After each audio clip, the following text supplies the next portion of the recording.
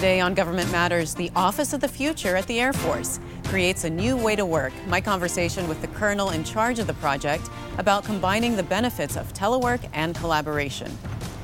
Disaster overseas after an earthquake hits Haiti hard. My conversation with the team leader on the ground in Port-au-Prince about what USAID has done to deliver aid and what's still left to do. And creating a collaborative work environment following the pandemic.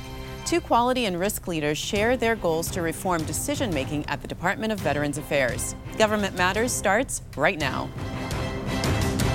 From Washington, D.C. and around the world, this is Government Matters with Mimi Gerges. This is the weekend edition of Government Matters, the only show covering the latest news, trends, and topics that matter to the business of government. I'm Mimi Gerges. The Air Force's Installation and Mission Support Center has an initiative called the Office of the Future. Its goal is to combine the benefits of telework with the benefits of collaboration. Colonel Kevin Mantovani is Vice Commander for the Air Force Installation and Mission Support Center, which is part of the Air Force Materiel Command. He's leading the Office of the Future transformation. Colonel, welcome to the program. Thank you, Mimi. Good morning. So what did your team realize during the pandemic that led to this new office structure? Well, prior to the pandemic, our headquarters is around 3,900 people. Mostly administrative office type work goes on, but every single person had a cubicle. One person, one desk. What we saw during the pandemic, for health protection reasons and to reduce the risk of transmission, almost everybody in our headquarters was at home teleworking, as most of America had to do at various points in time if they could. What we found over the last year was that we could be absolutely successful working from home, utilizing things like Zoom, Microsoft Teams, different virtual platforms, and we didn't miss a beat. So looking forward post-pandemic, we said, hey, why don't we take advantage of this and take some of the best lessons learned that we put into practice during the pandemic from telework, which gave everybody flexibility to, do some work, go for a jog, make lunch for the kids, and then go back to work while you're still in your office, so to speak, at home. But then combine it with what was best about pre-pandemic work, which was the collaboration that you can only get from in-person work. So we're calling it a hybrid approach. And it's Office of the Future. Not new to Silicon Valley and tech industry and other people, but it's quite new for us. It's radical. So what do you see as the fundamental difference then for the Office of the Future and the benefits of this new style of workplace? Well, a few things. Giving employees the flexibility to work where they want to work from, be it if they want to come into the office every single day because they feel that that's where they're most productive, so be it. We'll accommodate that with hotel space.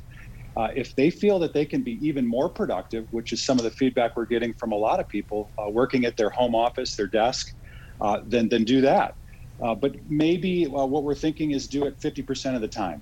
So 50% of the time you're going to come into the office, but it's not going to be the normal office. You're not going to just come in to sit and do emails, which a lot of office workers do. We want to have collaborative environment and teaming events set up for the days that you come in. Colonel, I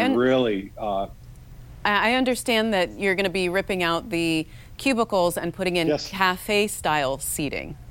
That sounds appealing. It does. I like to say that when I've gone into the office in the past, you can see the earth curving as the cubicle walls go into infinity. Now, we've ripped out a whole bunch of those cubicles, and it's just open with couches, stand-up tables, and desks. So how did you design the new office space? Did you bring in consultants? We took some field trips. So we're pretty close to Austin. We went to Austin and visited something they call the Capital Factory, sort of like a WeWork for tech industry startups. Absolutely open and collaborative. We saw that. We spoke with some consultants and architectural engineering firms. And then I have some experience going around in Silicon Valley during a fellowship and seeing what cutting edge companies were doing, similar to this. Any difficulties so far in implementation or in getting buy-in from senior leadership? I think that the buy-in was natural because we're doing it now. 2 or 3 years ago, the buy-in would have been an uphill slog. to convince everybody that, hey, we want to work from home and only come into the office every once in a while. So that's leadership. I would say that for the masses of our team, our airmen, they're excited about it, but a lot of them are nervous because what is it going to be like? I'm not going to have a wall full of diplomas and pictures. There's just going to be a hotel space that if I can sit in for the day, that's going to be it. And then I have to bring my stuff home. So it's different. What about classified material? Certainly you can't do telework in that case, right? In general, no. In general, there are going to be a lot of people that are going to have to come into a secure vault to do their work. There are technologies that would allow an individual to bring home a secure workstation so that they can do things, but there's a whole lot of complicated factors to that. Office of the Future could probably accommodate that in the future, but right now we're really focused on the unclassified work that we do. So what kind of data will you be collecting to see if this setup is working or not? Absolutely. Well, I like to say that we're experimenting right now. Right now, because of the health protection conditions, we're not all back into the office. So this hasn't really begun. It's going to begin when we can safely do it. Once we start bringing in a lot of people, we're going to collect utilization data on the permanently assigned offices, because there'll still be some of those, on the hotel spaces, the team rooms, the open collaborative environments that we're building. And if some are not being used, well, then we're just going to get rid of them. And if there's an increased demand for the others, we're going to make more of those. So it's an experiment that we hope to robust as we go. Colonel, in the 30 seconds we've got left, do you think other military branches or even civilian agencies should give this a shot? Absolutely. I read a lot in the news about how Americans have gotten used to working at home over the last year and a half. And you see it in the tech industry, and you see it on Main Street USA. For the other military organizations, absolutely. Give this a try. Call us at AFIMSC. We can help you get started. We can help you avoid some of the growing pains that we've seen. And then it's an experiment. I don't think we have it right with our 1.0 design, but I think we'll get it right. All right, Colonel, best of luck to you, and send us some pictures once you're done, okay? You bet, Mimi. Thank you for your time. Thank you for joining us. Coming next, the aftermath of the disastrous earthquake in Haiti. Straight ahead on Government Matters, the team leader for USAID's response efforts shares what they're currently doing on the ground in Haiti. You're watching 7 News.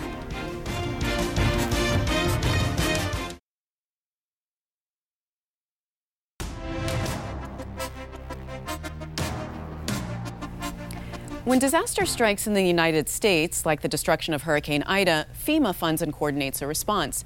But when disaster strikes overseas, USAID coordinates and delivers American aid. On August 14th, a 7.2 magnitude earthquake and a tropical storm in Haiti left thousands of residents without basic necessities. Tim Callaghan is the leader for USAID's Disaster Assistance Response Team for the 2021 earthquake in Haiti. It's part of USAID's Bureau for Humanitarian Assistance. He's currently in the field in Haiti's capital, Port-au-Prince. Tim, welcome. Good morning. The capital where you are was not directly hit by the earthquake, but what's the situation right now in Haiti? Yeah, so the situation, unlike 2010 when I was here, where the capital was devastated, where buildings fell down and there was a lot of need for food and so forth. That's not the case in the capital, but it is the case on the southern part of Haiti. When the earthquake hit, the priorities for us as coordinating the U.S. government effort was search and rescue and medical evacuations. And we work, again, as the lead federal agency coordinating, we work very closely with the U.S. Coast Guard for the medical evacuations. And now our main focus, so after the search phase has ended, after the medical evacuations have ended, the main focus right now is working with the government's FEMA equivalent called DPC, Civil Protection, to get out aid to hard to hit areas, isolated areas, again, based on the priorities that the government has set forth. So the main issues we're focusing on between last week and this week are issues related to shelter, food assistance, health assistance, water, sanitation, hygiene, but again, obviously everything connected to logistics and working together with Department of Defense, U.S. Coast Guard, obviously civil protection here, and the international community, NGO, non-government organizations, and the UN. Now, Tim, it has been about 3 weeks. How are the people doing? Do they have basic necessities? Do they have water? Do they have housing? Yeah, I think the first week was difficult, no question about it, and given the security situation. But I think last week was so much better in getting items out to folks. Today, for example, we're in the process of working with the Department of Defense to support a very large shipment of food to Jeremy. And recently, we've been working with the World Food Program to ensure that food assistance is getting out. We've been, what's happened in the last 10 days or so. So we're a little over. The earthquake was on the 14th. The first week was difficult, just trying to get things organized, work with local mayors and communities. But in the past 10 days or so, there's been convoys of trucks. So 137 have been able to get out from Port-au-Prince to Lakai. And then what the challenge now we have is what we call last mile distribution. So even if we get it to warehouses in the hard hit areas, it's coordinating with security, because that's a really important thing. All these convoys that have gone out, you have to have security, the Haitian National Police. Sometimes you'll see some situations where people will surround the truck. Again, groups are well intentioned, but everything has to be coordinated with the government, with security, and the NGOs and the UN working together, but also at the local level, right? Mayors, community leaders, making sure when we get it there, there's a plan to distribute it quickly. So a lot of material has gotten out and continues to get out. The big push the government asked us was between last week and this week to reach, that blanket of immediate assistance to the hardest hit areas. And that's what we're focused on right now with the government. So Tim, talk to me about the logistics a little bit. When a disaster strikes, how do you start planning this type of large-scale response effort, especially with timing being so critical? Yeah, a lot of it happens actually beforehand. So we have, for example, the search and rescue teams. We have agreements already in place for search and rescue worldwide with Fairfax County Fire Department and with Los Angeles County Fire Department. So the exercises, the planning, knowing who can go, how quickly they can go. The same thing with the Department of Defense. Colonel Gavitner from JTF Bravo, he's based in Honduras. I had actually gone out there a couple of weeks ago for the purpose of getting to know him, talking about how we would work together if something strikes. And then first time that I met him then after that was, here in Haiti. So he's based out of Guantanamo, bringing aircraft in. So a lot, Admiral Fowler, he's the lead at Southern Command in Miami. We constantly meet, talk, review plans, and we do that all the time ahead of time. Obviously, with the government here, we have our plans of capacity building, activities with, Incident Command System, Urban Search and Rescue. With the government, Dr. Chandler is the FEMA equivalent director here, and we have a strong relationship with him. And AID has a humanitarian office here in Haiti that, again, knows the World Food Program and other partners. Tim, how long will your team be in Haiti? How do you know that we're done, it's time to go home? Yeah, it's a great question. We look at it as phases. Right now, obviously, the first week, the phase was the search and rescue phase, looking for people who would still be alive under the rubble, combined with trying to medically evacuate folks from hard-to-hit areas to get them into medical care and hospitals in the capital. The next phase is what we're in right now. That's trying to get food, water, shelter materials. That's the big need right now. We're in hurricane season, as you know. So that's the phase we're in right now. We'll also be putting resources into partners' hands. So I would say for the next, couple of weeks, we'll be here, but we'll start to pare down as appropriate. But obviously then even after we program resources regarding food and health and shelter, we'll have a small team here that will continue to monitor, because obviously we want to help, but also we have to guard the taxpayer dollars. So we'll be doing field trips and monitoring trips as the activities continue over the next few months. Tim, thanks so much for taking time to join us, and best of luck to you. Stay safe. Thanks so much. My pleasure. Coming next, creating a collaborative work environment following the pandemic. Straight ahead on Government Matters, reviewing the IT decision-making process at the Department of Veterans Affairs. You're watching 7 News.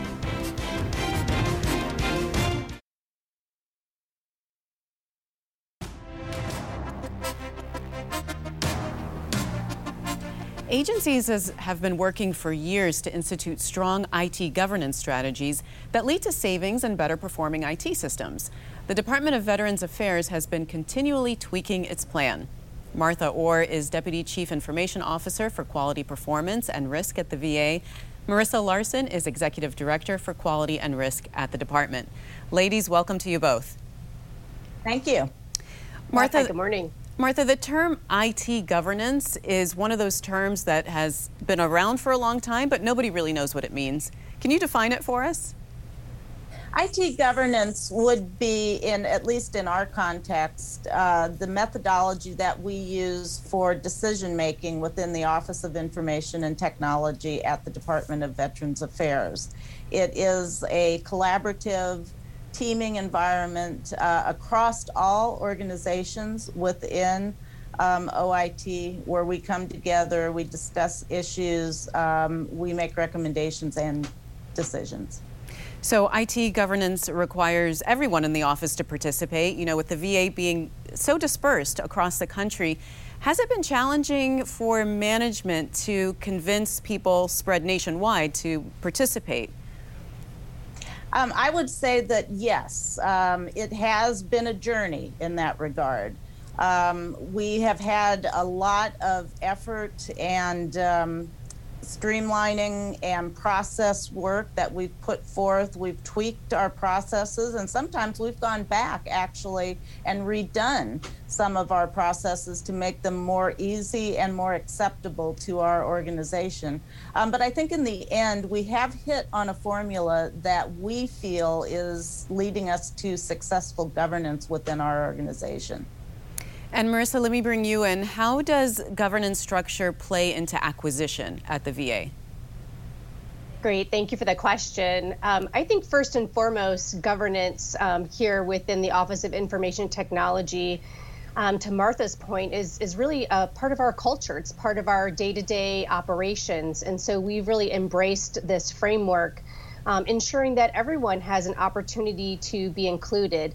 And so specifically with acquisitions, we have an acquisition strategy review where we ensure that all of our strategies are aligning to our acquisitions so that we can validate that we are harnessing every dollar and ensuring that we are providing the best services for our veterans. And Martha, much of IT governance has its roots in what's called the Federal Information Technology Acquisition Reform Act. Long name. What is that law, and how has the VA complied with that law? Well, we spent a lot of time making sure that we were in compliance with FITARA, and we have all of our approval activities for, to your earlier point, to our acquisitions, actually now coming through our governance process.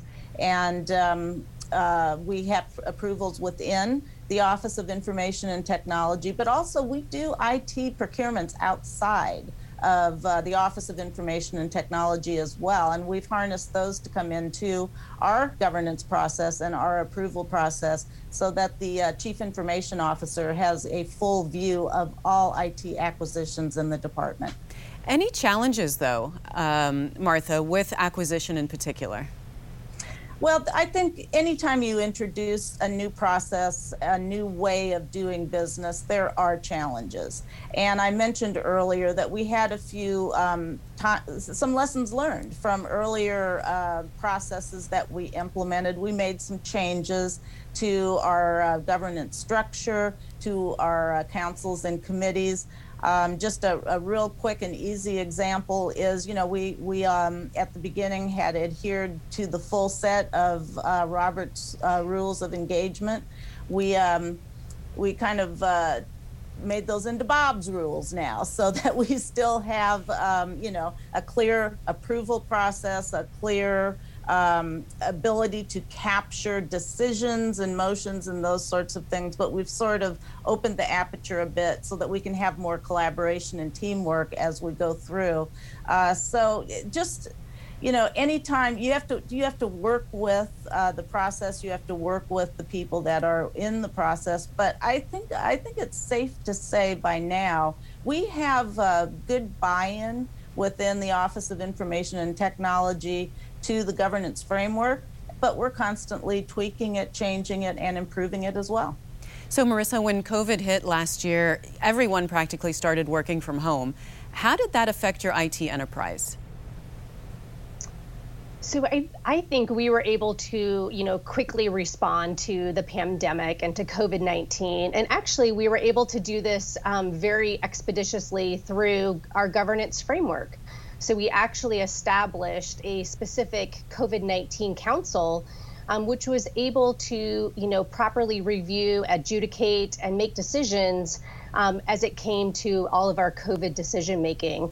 And it really led us to a very repeatable, defendable process for the organization. All right. Well, thank you very much, ladies, for both of you, for joining us and being on the program. Thank you so much. Happy to be here. If you miss an episode of Government Matters, it's on our website too. And tell us what you thought about today's program. You can reach us on Twitter at GovMattersTV. Follow us to get the latest updates and a behind-the-scenes look at our program.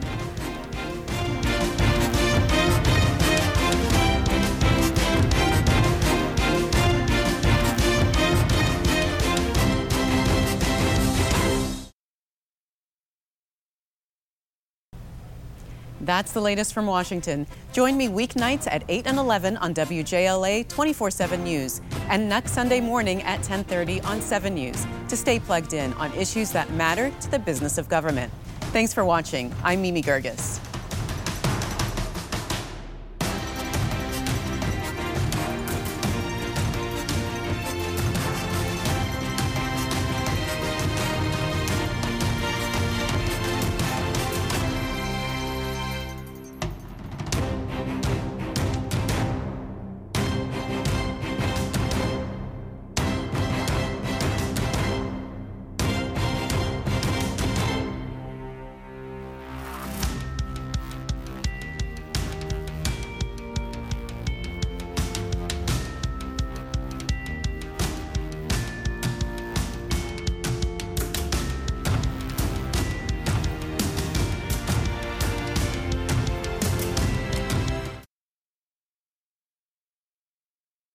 Thanks for listening.